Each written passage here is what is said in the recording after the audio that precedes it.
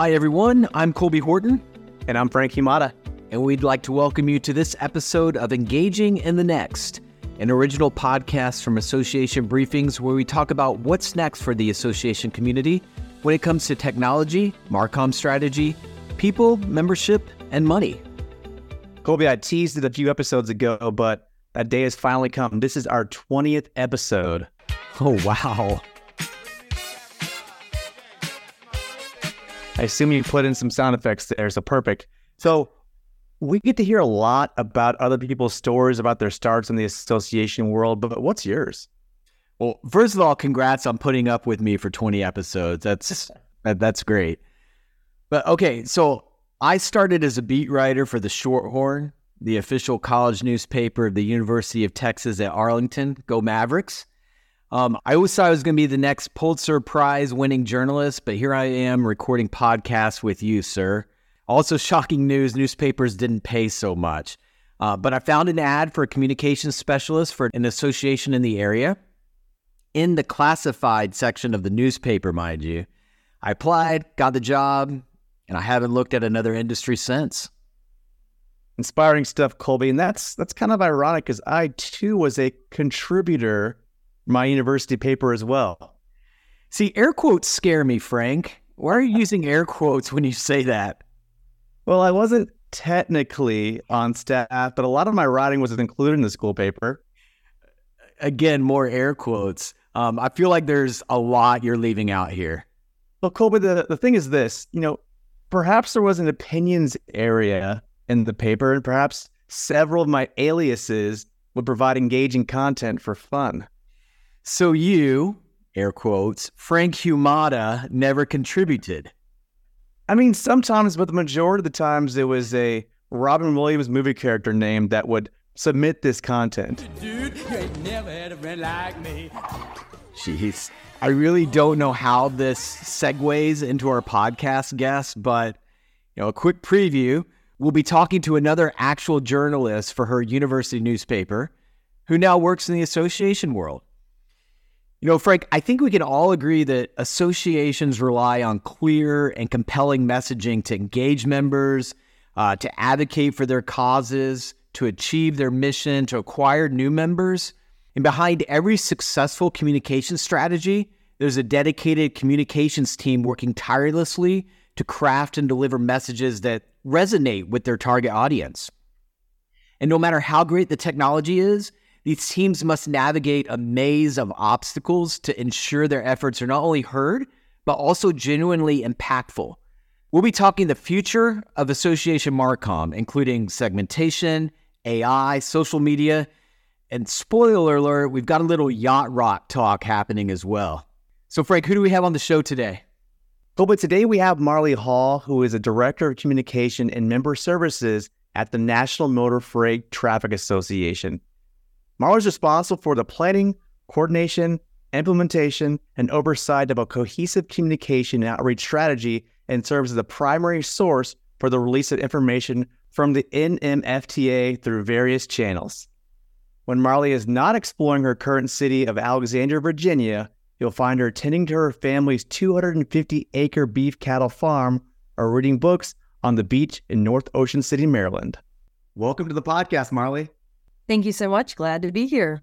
We're glad to have you. Marli, I've known you for several years now, and I think you have one of the more enjoyable stories about your journey into the association world. So could you please kick things off by telling that for our audience? Sure. Yeah. So I graduated from West Virginia University with a degree in print journalism, worked for a daily newspaper, obviously passionate about communications and informing the public. It's exciting to kind of be a quote unquote watchdog in a sense. And of course, I learned to wear a lot of hats while there. And it went from things like designing the front page of the newspaper to taking photos at a community event. And I even had the opportunity, which you never want to do, is to run downstairs and literally say, stop the presses. As you can imagine, we're churning out 30,000 newspapers at any given moment. And those steel drums, they don't stop too quickly. So that's something that you never want to do, but it is something, again, it kind of instilled a great work ethic in me. So yeah, daily newspaper, worked for a B2B magazine for a while, And then I ended up in trucking actually about 10 years ago. I worked for the Truckload Carriers Association based in Alexandria, Virginia. It's funny because the executive director of my current job at NMFTA, her and I worked together at TCA, and she actually found my resume. So I did not apply for the job. We joke now because she says, I like your last name. It was Riggs, kind of like big rigs in trucking. So that's how that started. And my love for trucking kind of blossomed 10 years ago. So as shared, I'm with NMFTA now. That stands for National Motor Freight Traffic Association. And again, to this day, I wear many, many hats. As do most people in the association world, right? Exactly.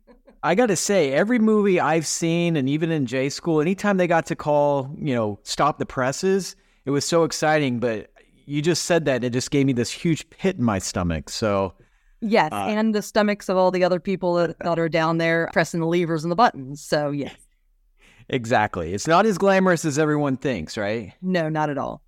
So, obviously, your career has centered on communications. Could you elaborate on ways in which communication with members has evolved over the last few years, and maybe some of the current communication challenges your association or associations in general may be facing? Mm-hmm. Yes, so 10 years ago, I remember it like day one at TCA, and we did email, electronic newsletters, we had a print and digital magazine, and still to this day at my current association, it is still about the same. So of course, emails, newsletters, but just a few months ago, we actually built a blog where now we have our own generated content. It can be about our products, our programs, our cybersecurity conference, and really we've used this as a way to elevate current speakers, past webinar speakers, just to kind of make ourselves the experts at the things that we're really good at. So having that content, obviously SEO, so that helps in that regard. But as we look to the future, I guess, user-generated content is going to be part of the marketing strategy. So a way to advertise our products, plus new products and services, but having those customer reviews, testimonials on our website or landing pages, and also kind of using those again on our blogs, I think can increase the sales and involvement in NMFTA. Yeah, I think user-generated content is huge right now, and it's from the written word, it's from videos, it's from podcasts in general, but just hearing, seeing, reading the voices of those who have used the product or are members of an association goes so much further than the association actually just writing stuff down about themselves. So I think user-generated content is definitely a way to go. Yep. And I'd like to go back to your biggest challenge, because we do have one. And that is, it can be the same for your listeners as well, but the sheer volume of emails that a person receives, not just each day, but each hour. And believe it or not, we're taking it back to direct mail. That's right. Postcards, flyers. We are literally hitting the mailboxes of our members, our participants, prospects, about not only our membership meetings, but also our cybersecurity conferences. So really those things that are in person, and both of which are in October. So for us, our slate of events is jam-packed, as with most, in October. So again, we're just trying to find ways to cut through the clutter of an inbox. And this so far has done well for us. As you can imagine, we put a QR code on there, which then syncs up with Bitly, so we can track where the postcards are landing, who's interested. So not a lot of conversions as of yet, but again, we have seen a few. It's so great. It goes full circle. We were so digitally focused for so long, but the impact is starting to happen again on direct mail. And you've kind of combined the two. Adding the QR code, I think, in there, really obviously helps out. Because I think the main thing people always say about direct mail is you can't track conversions, but now you can now. Exactly. Yep. So that's pretty awesome. We'd like to probably follow up with you and see how those mailings have helped or what kind of feedback you're getting, and just get some insight there as well. Exactly. Yep. I'd be happy to. Marli, are there any other tools or technology you're using to get your association's message out? We are, yes. So I implemented HubSpot when I arrived. We did not have an email marketing automation tool, nor did we have an AMS. So this basically pacified our needs to date. We also have received about 20% open rate, so nearly all our communications through HubSpot.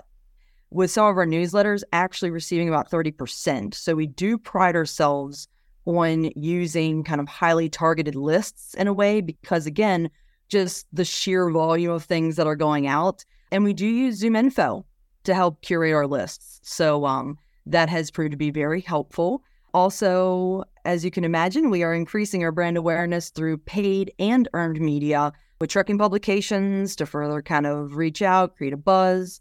And one of a recent headline read, "We're not your grandfather's association." So it's really kind of reinforcing that we are kind of blossoming. It's a new day at NMFTA where we still kind of hold on to those core values and what really made us an association, but we're also doing some great things, and that hopefully you come along for the ride. Yeah, I think we're going to discuss some points that you just brought up on bringing those emerging professionals into the association as a whole.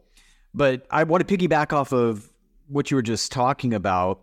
Obviously, the association is segmenting their audience pretty well. I think that probably contributes to your higher engagement rates on your email. But going back to actually crafting the message, because you can have all the tools and tech that you have. Yes. You can segment your list all you want, but it really comes down to that message, the crafting of that message in order to reach the right audience. So how do you craft a message for those specific segments? Your emerging professionals, your veteran members, those are in the middle of the member journey. How do you craft those messages?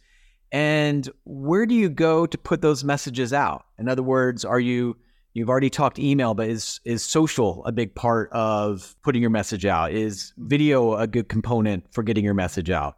Sure. So first, our membership is kind of non-conventional as we don't just have members, we have participants as well. So those who participate in our National Motor Freight Classification Program, the NMFC. But aside from those, we also have subscriber to our products and non-subscribers. We've got IT Pro lists for that cyber conference I mentioned.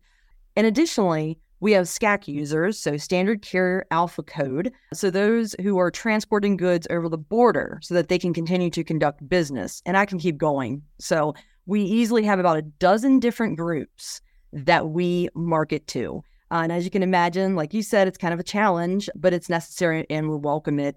I guess first is understanding your audience. That's easier said than done, especially as sometimes it's a moving target and those people can continuously change and come in and out of roles and you don't necessarily have the same person that you used to, say, a couple years ago. But yeah, just understanding who the audience is. And you're right, videos, graphics, carousel images, all that on social media has really, we've seen a lot of impressions. And speaking of social media, I'd be remiss if I didn't kind of share that that's a way that we do share a lot of the content. There is a need in the LTL industry where we're looked upon as the experts, and our followers increased 100%. Wow. Yeah. So there is a need and a desire for the content, like the blogs and such that we're putting out. People just, they look to us as a resource. So we're pretty happy to tout some numbers like that. That's great. And I think it also shows the power of social media within the association community as well. And just engaging with and relating to the members on social media. I mean, we join social media accounts to communicate and stay up to date and talk to our friends and all that. Well, the same thing is true on the association side. And your members want that connection with the organization as well. So let's not ever dismiss social media. It certainly should always be a part of an association's marcomm plans. Definitely. So what do you see as the future of association marcomm efforts? Sure. So there's a few things that are on our radar. Voice-enabled technology. We think that'll open up some fresh opportunities in the marketing sector. Think voice-activated chatbot. I know myself, I'm very excited about that because then we'll cut down on all the keystrokes and stuff that I'm doing. So less typing, more talking. So I'm going to enjoy that. And then also, after reading a few articles, it seems that around 2025, it's expected that virtual reality will take a lead in marketing trends, which might be hard for some people to kind of wrap their head around right now. But, Imagine being able to kind of have this amazing, colorful, fun experience as you shop for some of the brands that you know and love. So it's kind of a new way to engage your audience. I'm not sure if our members and our participants will get there or if they'll really enjoy it once that comes to fruition. But I think that some associations can really thrive by using this. So yeah, those are kind of my two. Where do you see AI playing a role in the future of association, Marcomm? My question is, where don't I see AI? Honestly, I think that we must work in tandem. And I think that this is a very powerful tool and that we must learn to embrace it. Yeah, I think it has been rapidly progressing. And if we're not embracing the power of AI in certain situations within our Marcomm ecosystem in the association world, then yeah, we're missing out. We're pretty behind right now. Absolutely. I 100% agree. Marli, Colby teased a little bit earlier, but we talk a lot about how to get young professionals into associations, but how do we get young professionals to work for associations?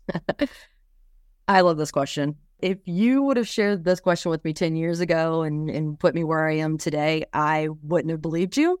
I had no idea what an association was whenever I was in my 20s after I graduated college.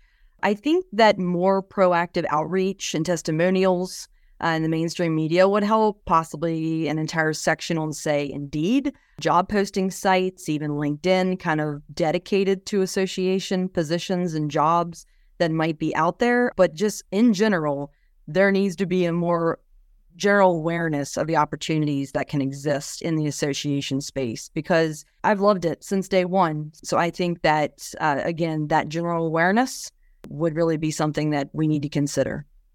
I think you echo the sentiments of a lot of people. We all get into the association space and we don't want to get out of the association space. We may jump from vendor to association or association to association or just whatever the combination is there. But bottom line, we like being in this space. So we got to get them in. We got to get these young professionals in because they're not going anywhere once they're here. I think that we're convinced of that. Yeah.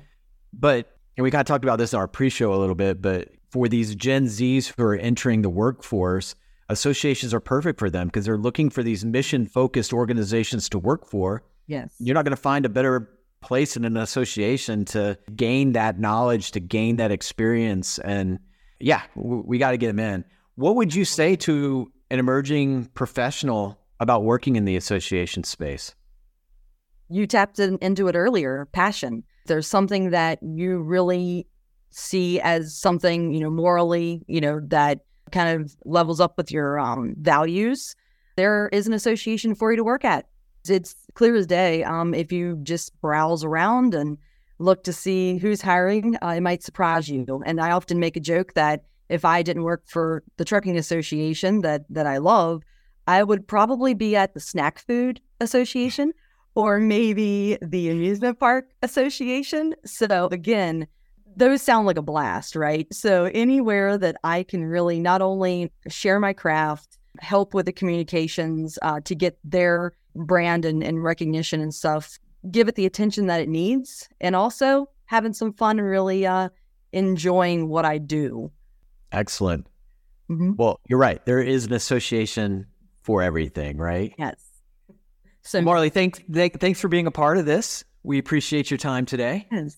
Sure thing. Thanks for having me. Yeah, we'd like to put you in the hot seat, though, one last time in the final segment we like to call the Briefings Minute.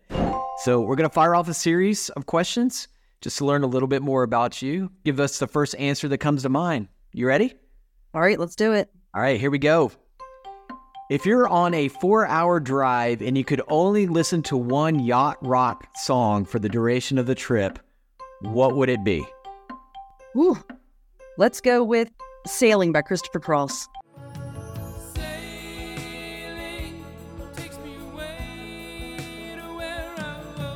Solid choice. Now, Marli, you recently had a team building event at an immersive gaming studio where you competed in the same games from the Netflix series Squid Game. Which challenge were you best at? Hold on, guys. Oh no, this is tough. Okay, the game that I was best at was the one in which we had to move our body to navigate around a certain area that had bad guys inside the box. So I had to pivot and jump and move around these obstacles. That sounds dumb. Yeah. It was. No, thank you. No, thank you. So, knowing a few of your hobbies, are you a better scrapbooker or axe thrower? Ooh, good one. I'm going to go with scrapbooker. Okay. Mm-hmm. As a snowboarder, if you had a chance to name a ski run or a trail, what would you name it? Backbreaker. Double diamond. Exactly. Or leg breaker. Actually a bunny slope. So, growing up in West Virginia, tell us a fun fact about where you were raised. Yes. So on a 250-acre beef cattle farm, provided a lot of open space. One of my most vivid memories while growing up on the farm was that for Christmas, whenever I was 15, I received a go-kart. So all my friends envied me. Okay, not one of our questions, but I have to ask you, who was your Mario Kart go-to character? Princess Peach. She was the fastest. That's actually mine as well. Now, going back to West Virginia, you were living there, but you had a job in D.C. How long was that commute, and what did your morning look like? Well, I would wake up around 4:30, hop on the train in Martinsburg at 5:20. I would finally get to Union Station at 7:20.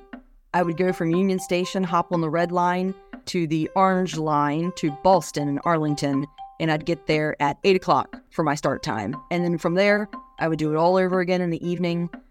So about 5 hours a day, I would commute, and I did that for 6 months. Oh my gosh. Ugh. Mm-hmm. Okay, last question. If you could reboot any 90s TV show so it could be back today, what show would that be? Seinfeld. Ooh, that'd be tough. Is that a 90s show? Yeah, that definitely is. Okay, great. Bring it on. Well, Marli, that's the buzzer. Thanks again for joining us. Thank you. This was so much fun. Excellent. We got a lot of insight out of this episode, so thank you. And thanks to everyone for listening to this episode of Engaging in the Next. Join us each month as we discuss trends that impact what's next in the association world. And be sure to subscribe to our podcast on Apple, Spotify, Google, or wherever you listen to your favorite podcasts. And if you'd like more information about association briefings and how we can help you produce a podcast or a unique data-driven newsletter for your association, be sure to visit us online at associationbriefings.com. See you next time.